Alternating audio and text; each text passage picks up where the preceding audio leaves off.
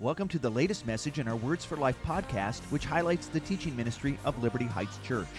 This message is the second message in our Advent Christmas series called God with Us, and today we are going to dive into the deep end of the pool as we explore the claim that the historical Jesus was God incarnate. Join Pastor Brad Cunningham as we turn our attention to Colossians chapter 1 for a message titled, Who is this King of Glory?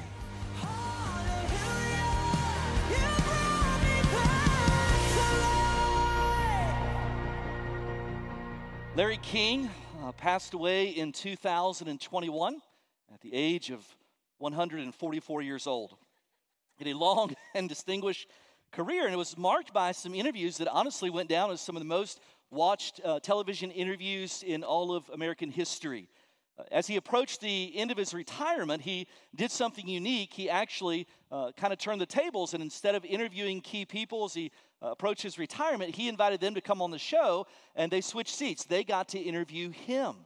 And so in one of those final interviews where guests were actually interviewing him, interestingly, before he was president, Donald Trump was one of the final guests, and he came on the show, and he's interviewing Larry King, and he asks a question to Larry King. And he said, if you could interview anyone in the world, who would it be? And that's a fascinating question to ask Larry King, because he's literally just about interviewed every who's who, every politician or athlete or historical figure or entertainer. And so who in the world has he not interviewed that he did not want to interview? But that was the question. And what was even more fascinating than the question, though, to Larry King was his answer. Larry King paused briefly and he answered, I would interview Jesus. I would interview Jesus, and I would ask him if he truly was virgin born, because if he were, that would define all of history for me. In other words, he said, if the Christmas story is true, then it would literally change the course of human history and change the course of my life as well. Well, I don't think it ever changed his life, but it did in fact change the course of human history. And so last week we kicked off a new series for Christmas called God with Us, and I want to ask the question, was he really? Was it really God incarnate in the manger? Is that just something we tell ourselves? Is that something that's got passed down tradition? Or in fact, is that the claims of the Bible, that in fact God was with us in the incarnation on that first Christmas? So let me invite you to take your Bibles and turn to Colossians chapter 1 for a message titled, Who is this King of Glory? Now, if you're a connoisseur of Christian music, you would know the title of the message also shares a title with a popular Christian song from a few years ago by Third Day. And listen to the lyrics from verses 1 and 2 of that song. Who is this King of angels, O blessed Prince of Peace, revealing things of heaven and all its mysteries?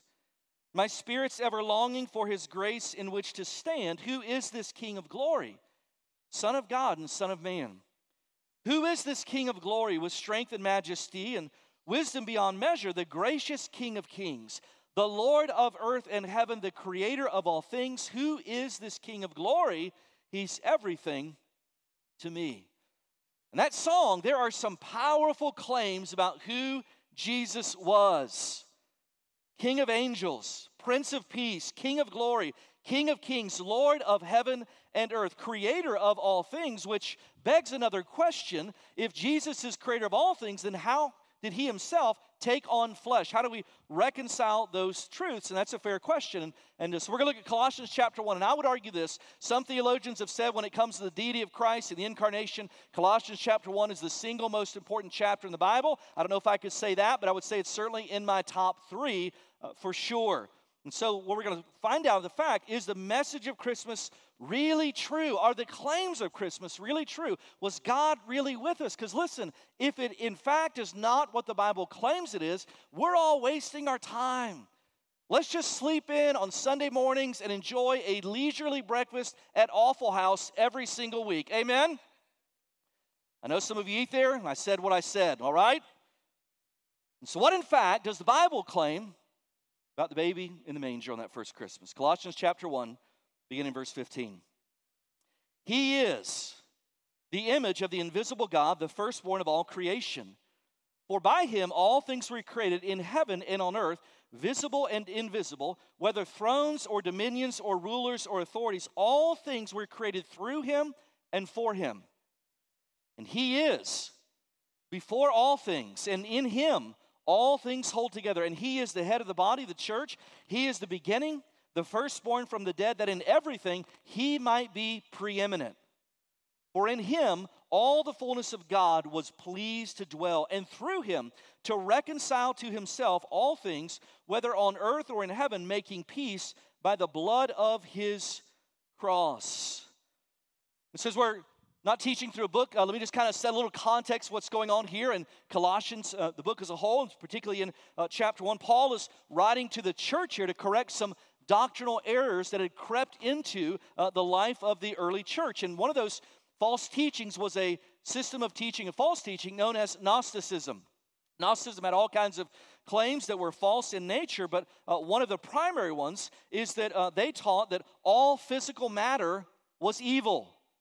And so as a result of that, the overflow of that false teaching was that Jesus could not have been God in the flesh because he was comprised of physical matter, and Gnosticism taught that all physical matter is evil. So the natural conclusion from their perspective is that he could not be God in the flesh because therefore God would be evil because all matter is evil. And so Paul instructs us clearly about who Jesus was and why he came to earth on the first Christmas in this passage. And so I want to ask the question this morning, who is this King of glory? Not who do you think he is, not who does culture say he is at this time of the year, but what does the Bible actually claim about the person and work of the Christ of Christmas? I want you to see three statements here in the first four verses regarding that question, who is the King of glory? The first answer is this: Jesus is God in the flesh.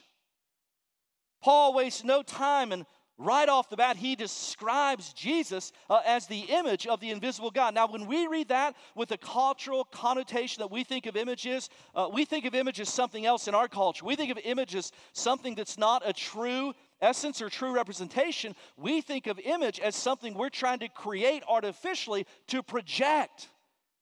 And so when we think of the idea of image, that's what we're thinking of. It's not the real thing. It's the projection that you're trying to get people to buy into. And so that's what we talk about, image management. It's not who you really are. It's how you want other people to see us. So when we see that word image, that's what we're thinking of. But the reality is here, this is one of those places where digging in the original language actually is helpful. Sometimes, I'm just going to be honest, sometimes you ever someone teach and here's the Greek and here's the Hebrew and here's this and here's all this thing. Sometimes pastors just want to show off that they went to seminary, all right? But this is one of those times where it's actually helpful to dig into the original language. The word image in our English translation in the original Greek is the word icon. Not spelled the same, but pronounced the same as what we think is icon. An icon implies representation or manifestation. When the term was employed, it meant that the symbol was actually more than just a symbol. It was the manifestation of the real thing. The symbol brought with it the actual presence of the object. That's what the word means. The symbol was not just a symbol. It brought with it the actual presence of the object. One commentator said it's the visible expression. He says icon means the very substance or essential embodiment of something or someone. So what verse 15 literally means is that Jesus is the image or very substance of God. The point is that in Christ, in the incarnation, the invisible became visible in that first Christmas. Listen to just a few additional verses to support this conclusion. Hebrews chapter 1, verse 3. Jesus described as the radiance of God's glory, listen to this, and the exact representation of his nature. 2 Corinthians 4:4 describes him as the image or icon of God. The very essence of God is what that means in the original language. Philippians 2:6, which was our passage last week. Being in the form, which means same essence, being in the form of God, did not consider it robbery to be equal with God. One theologian says the personal revelation of the living God, Christ is the projection of God on the canvas of our humanity and the embodiment of the divine in the world of men.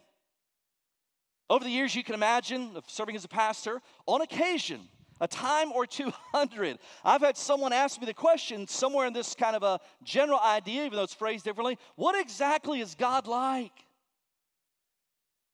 What is God really like? And I've had people ask me like, why was God so grumpy on the left side of the Bible, but he seems like he's happy on the right side of the Bible, right? How do we reconcile that? What is God really like? Here's the answer to that question. He's just like Jesus. If God were a man, what would you expect him to be and to do? I would expect him to be sinless, and Jesus was. The Bible says he was in all points tempted like us, yet he was without sin. If God were a man, I would expect him to speak the most profound truths and statements of wisdom, and Jesus did so much so that millions of people are reorienting their lives around his teachings still today. If God were a man, I would expect him to do miracles. Jesus did. He would have prophesied and predicted the future. Jesus did. I would expect God to be kind and compassionate and look out for the least of these. Jesus did. But I would also expect God to be holy and experience righteous anger over sin and injustice. Jesus did. Any way you look at it, if God were to come into the world, he would come out as Jesus Christ, because Jesus is the exact reproduction of the essence and image of God. Who is this King of glory? He is God in the flesh. Verse 15. The Bible also goes on to say here in Colossians 1, not only is he God in the flesh, secondly, Jesus is supreme in nature. How many of you grew up in a time or maybe even a culture where it was common for someone to stop by your house unannounced? Anybody remember those days? That happened to us this week, and Tasha sent me a text. She said, hey, someone's knocking at the door. And I said, what'd you do? I didn't answer it. Did they yell through the thing? What did they do? They left a sticker and said, we have a package. I said, it was the mailman. Answer the door, right?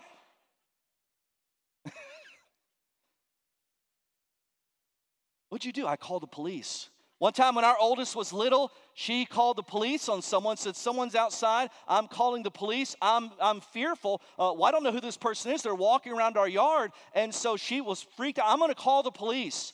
They're here. They're going to break in. It was the lawn chemical guy in uniform in his truck. I said, you're just like your mother. That's what I told her, right? But anymore, it's so uncommon that if someone knocks on my door, there's a good chance that they would offer me a copy of the Watchtower, right? And so one of the things that Jehovah's Witnesses believe, or actually do not believe, they don't believe in the deity of Christ. They don't believe that first statement in verse 15, that Jesus was in fact God in the flesh. And here's why they don't believe that. Here's the argument they would make in a misunderstanding of what's being taught that we'll teach through. Here's the question. How can Jesus be equal in nature without equal authority? So in other words, how could he be God in the flesh, equal in nature or essence, but yet be subservient or submissive to God in function? And they can't reconcile those truths, so they just make the conclusion wrongly that Jesus could not have been God in the flesh. And so the answer to that question is this: submission deals with activity, not with essence. Did you know this? Hypothetically, my children obey me. Hypothetically, in theory, right? Let me ask you a question. If my children obey me or are submissive to my authority, does that mean logically that therefore they're less than human? No, because one deals with activity and one deals with essence. And so, by the way, the belief that Jesus could not have been God in nature because he was submissive in function, it's not new with Jehovah's Witness. That was a doctrinal error that crept into the church, a group called the Arians. They had a false teaching, same as what Jehovah's Witnesses believe today, and it got so much traction and foothold in the church that they actually had to form a doctrinal council in 325, the Council of Nicaea, where they concluded that, hey, despite all this false teaching going around, that God the Father, God the Son, and God the Holy Spirit are equal in essence. That actually convened a church council to decide that heresy. So here's the question. If that was decided hundreds of years ago, then why are still people teaching this falsehood that Jesus was not God in the flesh? Well, part of it is a misrepresentation of verse 15 right here in our text. Now, let me just give you a warning. For the next several minutes, I'm going to be in the deep end of the pool, okay? So if you got your big boy pants on, would you just raise your hand up real high this morning? Your hand's not raised. I just assuming you're not wearing pants. Stay seated, all right? In verse 15, look at it with me. It says he is the image of the invisible God. We know that word image is icon, its exact essence. We've already settled that issue of what that means. But the second half of verse 15 says he's the firstborn over all creation. So those who don't hold to the deity of Christ would look at the second half of that verse, and they would look at that and say, see, it's the firstborn of all creation. Therefore, Jesus is a created being, and therefore, he's not eternal. And if he's not eternal, then he could not be God himself. All right? So if you're listening, say amen. When you want to understand a difficult verse to understand, one of the most important things you should do is to compare Scripture with Scripture. Because if Scripture is inspired, which means God-breathed, that it's the very words of God, then what it cannot do is contradict itself. And so when we think about that, when we look at those words, the firstborn, what you have to understand is this, that the word firstborn, it's the Greek word protokos, and it can mean one of two concepts. Number one, it could be a statement of chronology. So when I give you one of my kids' names, and I would say, hey, this is my secondborn, when I say this is my firstborn of my oldest, you would say that is a statement of chronology. He's talking about the order in which his kids were born. But other times in Scripture, it is not a chronological statement. Matter of fact, it's describing heir or possessor of something else. And so how do we know that what exactly he's describing here? Well, listen, when I compare Scripture with Scripture, if this is a statement about chronology, that Jesus was born at a point in time and didn't exist before that, therefore he's not eternal, when it says he's the firstborn of creation, here's the problem if I take that as a statement of chronology. Nowhere in the Bible does it describe Jesus as the firstborn in all of creation, or the secondborn, or the 500th born. And so when we compare Scripture with Scripture, we cannot say, hey, that word, protokos, can mean one of two things, and I think he's describing a statement of chronology, a point in time. Why? Because guess what? Then the Bible contradicts itself, because Jesus is never described as the firstborn of creation. And so what else does it mean? If it's not pointing to a statement of time, what else in the Scripture is it pointing to? It's pointing to his supremacy. This is not a statement of chronology where that word is using to point to the order in which Jesus was born, because he was never claimed to be the firstborn in all of creation. In fact, it's saying he's the firstborn. He's the most supreme who's ever existed. It's describing he's the heir and possessor of all the supremacy of heaven and earth, is what it's describing there. John Piper, describing verse 16, says it's clearly teaching not that Christ was a part of creation, but that rather he's over creation. Listen to John 1:3. Without him was not anything made that was made. And so if someone comes and on your door, and they've been trained, what they're going to say is they're going to say, hey, Jesus is a created being. Or say, no, he's not. And they say, yes, actually he is. Because look at Luke chapter 2, verse 7, describing the birth of Jesus. It describes him as the firstborn of Mary. And it's the same Greek word, protokos. And in fact, that's true. What they don't know is that those words can mean different things. And so when it describes him as the firstborn of Mary, that is a statement of chronology. But here in this passage, it doesn't say he's the firstborn of Mary. It says he's the firstborn over creation. And I know that's not true because I've read the beginning of the Bible. And so what that has to be speaking to is not a chronological statement, but rather a declaration of his supremacy over all of creation. And so it says Jesus is God in the flesh, verse 15. He is the firstborn of all creation, which means the heir or possessor. And by the way, the Bible they would have had understood, that was consistent with their idea of what the firstborn was. The firstborn in Old Testament, you read so many times, the firstborn was the heir or possessor of all the blessings of the birthright, right? Of all those things that they inherited as the firstborn. Why? Because they were supreme, the heir, the possessor. So yes, they were first in chronology, but what came along with it is they possessed things that the other children did not, because they were supreme in that birth order. And so when he's describing this, he's saying, hey, Jesus Christ is supreme. Jesus Christ, verse 16, is God in the flesh, verse 15.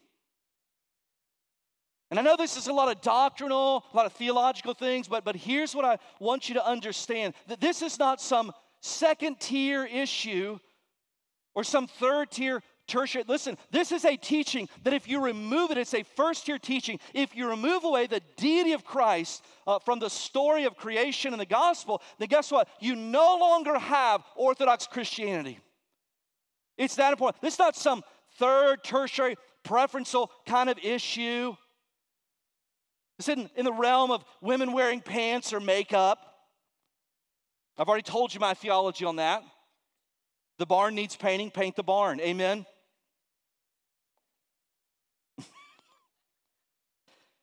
Some of you will get that later. You know what this means?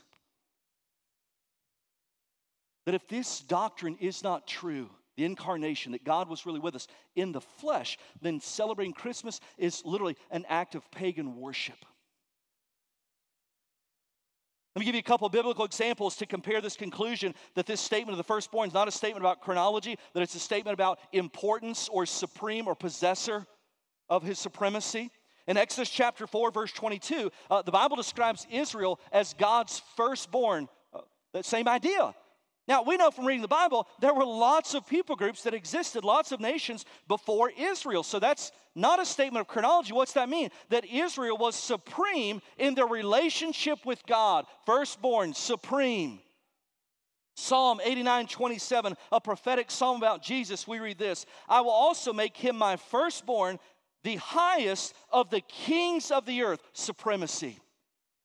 Hebrews 1:6, but when he again brings the firstborn into the world, there's that word firstborn, he says, let all the angels worship him. What is he describing as the firstborn? He's supreme. He's worthy of even the worship of the angels. And so Jesus is God in the flesh.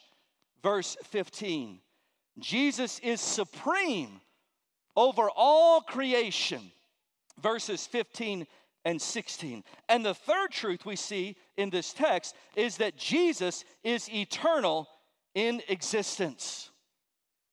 And so the whole idea that Jesus was a created being, therefore he could not be God in the flesh, those who hold that false teaching, listen, verse 16 blows that out of the water. Verse 17 and 18 reinforce what verse 16 are teaching. Look at verse 16. What does it say about the eternal nature of Jesus? In verse 16 it says, for by him all things were created in heaven and on earth, visible and invisible. If Jesus were not eternal, then guess what? The only things that could have been created by him are the things that were created after his birth. But it describes in heaven and on earth. What does that describe? Everything. When the Bible says that God created the heavens, plural, and the earth, that everything, including the angels of the heavenly host, where all Jesus was present in the work of creation. John MacArthur in his commentary in Colossians says this.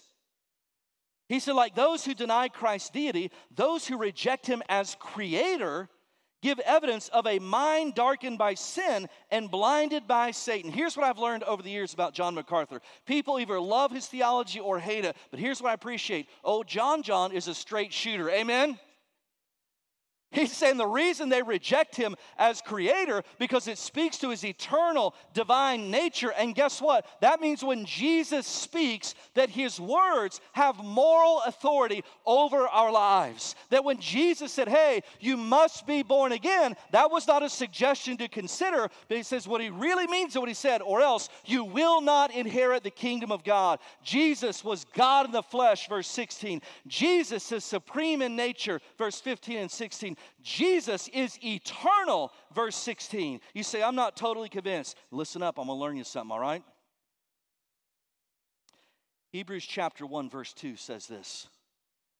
In these last days, God has spoken to us in his Son, whom he appointed heir, firstborn, possessor, heir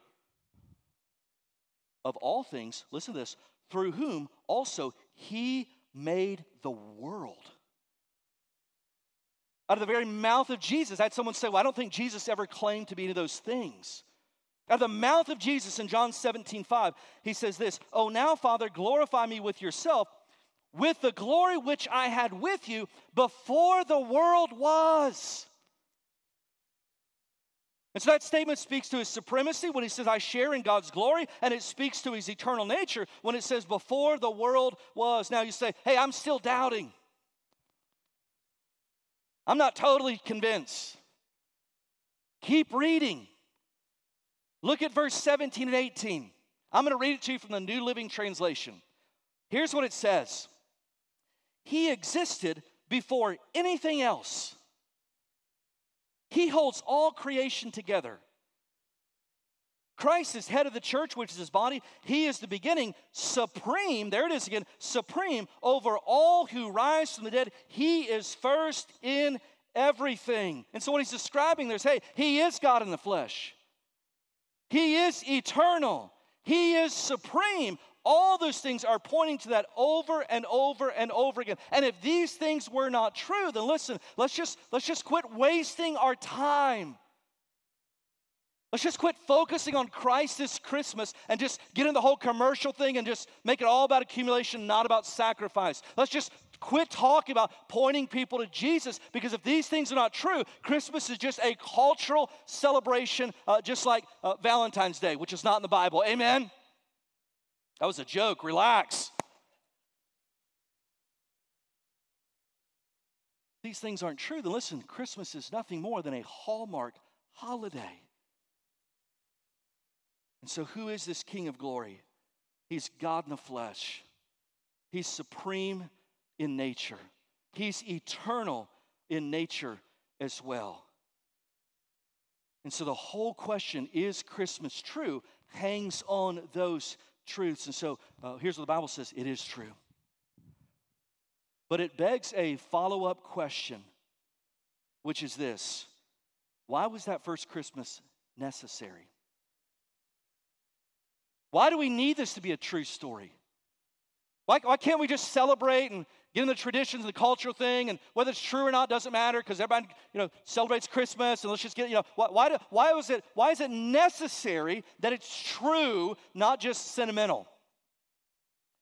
Well, you don't have to wonder what the purpose of the incarnation was, because it's stated yet again. Go back and look at verse 19 and verse 20. And so verse 19 says this: for in him all the fullness of God was pleased to dwell. That's his nature, God in the flesh. Look at verse 20. Here's why. Here's why Christmas has to be true. Here's why. Verse 20, and through him to reconcile himself to all things, whether on heaven or on earth, making peace by the blood of his cross. That word, verse 20, in reconcile, is a huge word theologically. That word reconcile means to exchange hostility for friendship. And so what that means is, despite the t-shirts, nobody starts off as Jesus' homeboy. That according to the text, that I start off in a relationship with Jesus that's one of hostility. Right? It's what the text says, to reconcile, to exchange hostility for friendship. And until I receive Christ, that's a position I stay in, is a position of hostility. I've had people tell me over the years, like, I'm not the most religious person, but I'm totally cool with God. Not according to the Bible. The Bible says I'm in a position of hostility, and I need reconciliation, because reconciliation exchanges hostility for friendship. And so when he describes this, he says that there needs to be a reconciliation, a change of relationship that has to be take place. And so what Jesus is offering is peace with God.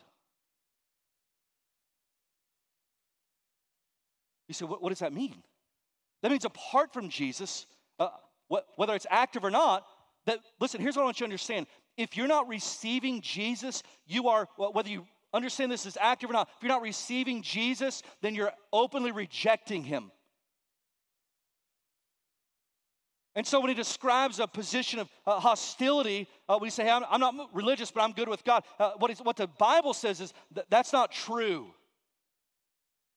That's not true. That's why there needs reconciliation. That's why hostility can be exchanged for friendship. You say, well, how does that happen? By the blood of his cross, verse 20.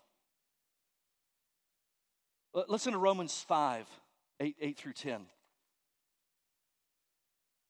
But God demonstrates his own love toward us. I'm just going to walk this a little slow.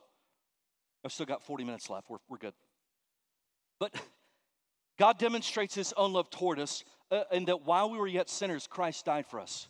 In that while we were actively waging war against Jesus Christ, Christ died for us. Not when you got your life cleaned up, not when you thought like, when I was actively sinning against him, that's when Christ died for us. Much more than that, having now been justified by his blood, we shall be saved. And I want you to zero in on this. We shall be saved from the wrath of God through him, meaning Jesus. Now, let me just pause here for a moment. Remember years ago when that book, Purpose Driven Life, came out? Listen, there's a lot of good things in that book. I don't agree with all. There's a lot of good things in there. But one of the unintended consequences, because that became the best-selling nonfiction book in American history. I don't know if that record still stands, but for a while it was. And one of the unintended consequences of that book was that almost this idea that the reason Jesus came is that because we were living lives without purpose, and if we could find Jesus, we could find purpose in our life. So Jesus saves us from a life that lacks purpose. Now, that is true in an overflow sense, but that's not the reason Jesus came. I don't know if I've told you this or not. I think I have over the years. Before I was a pastor, I was a corrections officer. By the way, some of you look familiar. I can't put your face, right? I think I could put a name to a face if you would just do this. And so one of the things, I worked as a correction officer in a juvenile detention facility. And one of the things that would happen is I was a part-time youth pastor at that point, and they knew that, and so they would call me preach. And so I would just always try to treat kids with respect, because here's the reality. Listen, we're all sinners, but some of those kids came from a background where the grain was stacked, the cards were stacked against them. Like their parents would come on visitation, and within about 30 seconds, we would all talk like, oh, this makes sense now, right? So I was always kind to them, share with them. And so what happened, they would come out for court. And what happened when they would come out for court, they'd come out into the pod, that's what we call it, the pod, and I was out there, and I said, hey, you know the drill. And so they would turn around, and we had a rubber couch, and so they'd get on the couch, and they'd have to get on the couch on their knees facing away from me. And then I would take out cuffs, and I would cuff their hands behind their back, and then on occasion, we would cuff their ankles together. Sometimes we didn't have to, but sometimes like, hey, this kid get a little squirrely. And so we cuff them together. And I don't care who you are. You're 14 years old and you hear that noise, the cuffs clicking. You're not as tough as you thought you were. And I would just ask them, I said, hey, are you scared today? Because going to court and they don't know what's going to happen. And sometimes they wouldn't even answer, they just start crying. But other times they would say this, I'm good. I've been reading my Bible and pray and preach. I know if God's for me, court's going to go well today. Can I just tell you this, that jailhouse religion is real? Why am I saying that? What's it got to do with anything? Because Jesus didn't come to save you from a life that lacked purpose. Jesus didn't come to save you from the consequences of your unwise and sinful actions. The Bible says in Romans 5 that Jesus came to save you from the wrath of God that's poured out on all those who openly reject his son Jesus. God is holy and just and righteous in all of his judgments. And listen, if the Bible's true that Jesus is God, verse 15, that he's supreme over all creation, verse 16, and he's eternal in nature, verse 16 and 17, 18, that is the just response of a just God. That people would look at the Christ of Christmas and say, hey, I don't believe any of it. I'll celebrate all of it. I don't believe any of it. I'm good without Jesus. And the Bible says that but God saves us from the wrath of God. This verse goes on and says, if while we were enemies, we were reconciled to God through the death of his son, much more, having been reconciled, we shall be saved from his life. And so the Christ of Christmas really was God incarnate. That God really was with us in the manger and is still available to us through the person and work of Jesus and the ministry of the Holy Spirit. That He's God, that He's supreme, that He's eternal, that He's Lord over all creation. There's no question. That's what the Bible teaches. The only question is this: is He Lord of your life? And if the answer is no, or I'm not sure, then I can't think of a better time than right now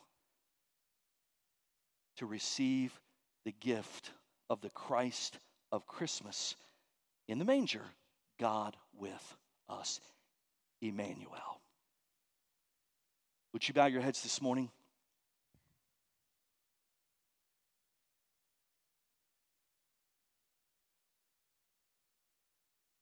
I want to ask you the simplest question I can think of, but at the same time is the most important question anyone's ever asked you.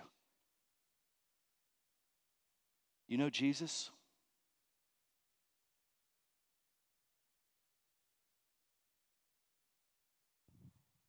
Is Christmas something you celebrate because it's cultural?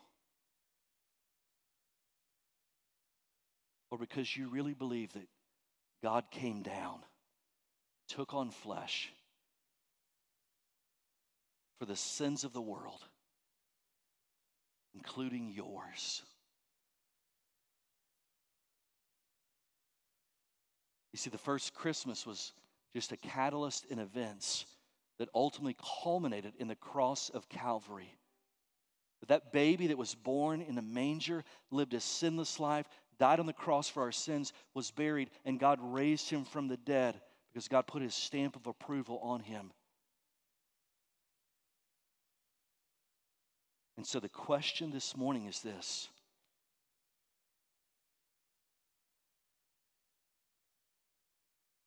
is the Christ of Christmas, the eternal supreme God, is He your Lord and Savior? If the answer is no, or I'm not sure, then right now, right in your seat, you can pray and receive Him as your Lord and Savior. And if you've never done that, or you're not sure you've done that, would you, if this is where your heart's at today, then by faith, would you confess that you're a sinner? Compared to the life of Jesus, you're sinful and fell short. Would you agree that your sin has separated you from a holy God? And that today by faith you believe that Jesus Christ gave His life as a sacrifice for your sins, was buried and rose the third day. And by faith, would you receive Jesus Christ for the forgiveness of your sins? Would you make today the Christ of Christmas your personal Lord and Savior? Would you pray and receive Jesus right now, this Christmas? Father, we come not just declaring theological truths about Jesus and His nature. Well, Lord, we recognize that truth makes a moral claim on our lives. And so, Lord, it's my pleading prayer today that not a person would leave here today without receiving Jesus. That Jesus is the whole point of Christmas. God was with us in the manger. And so, God, don't let anyone leave here without Jesus. And Lord, for the rest of us who've been walking with Christ, let's pray very simply that the message of Christmas is on our lips throughout the whole year. Christmas is not just a holiday, but it's the story of Emmanuel. And so use us, Lord, to share that message around the world and across the street. We pray in Christ's name. Amen.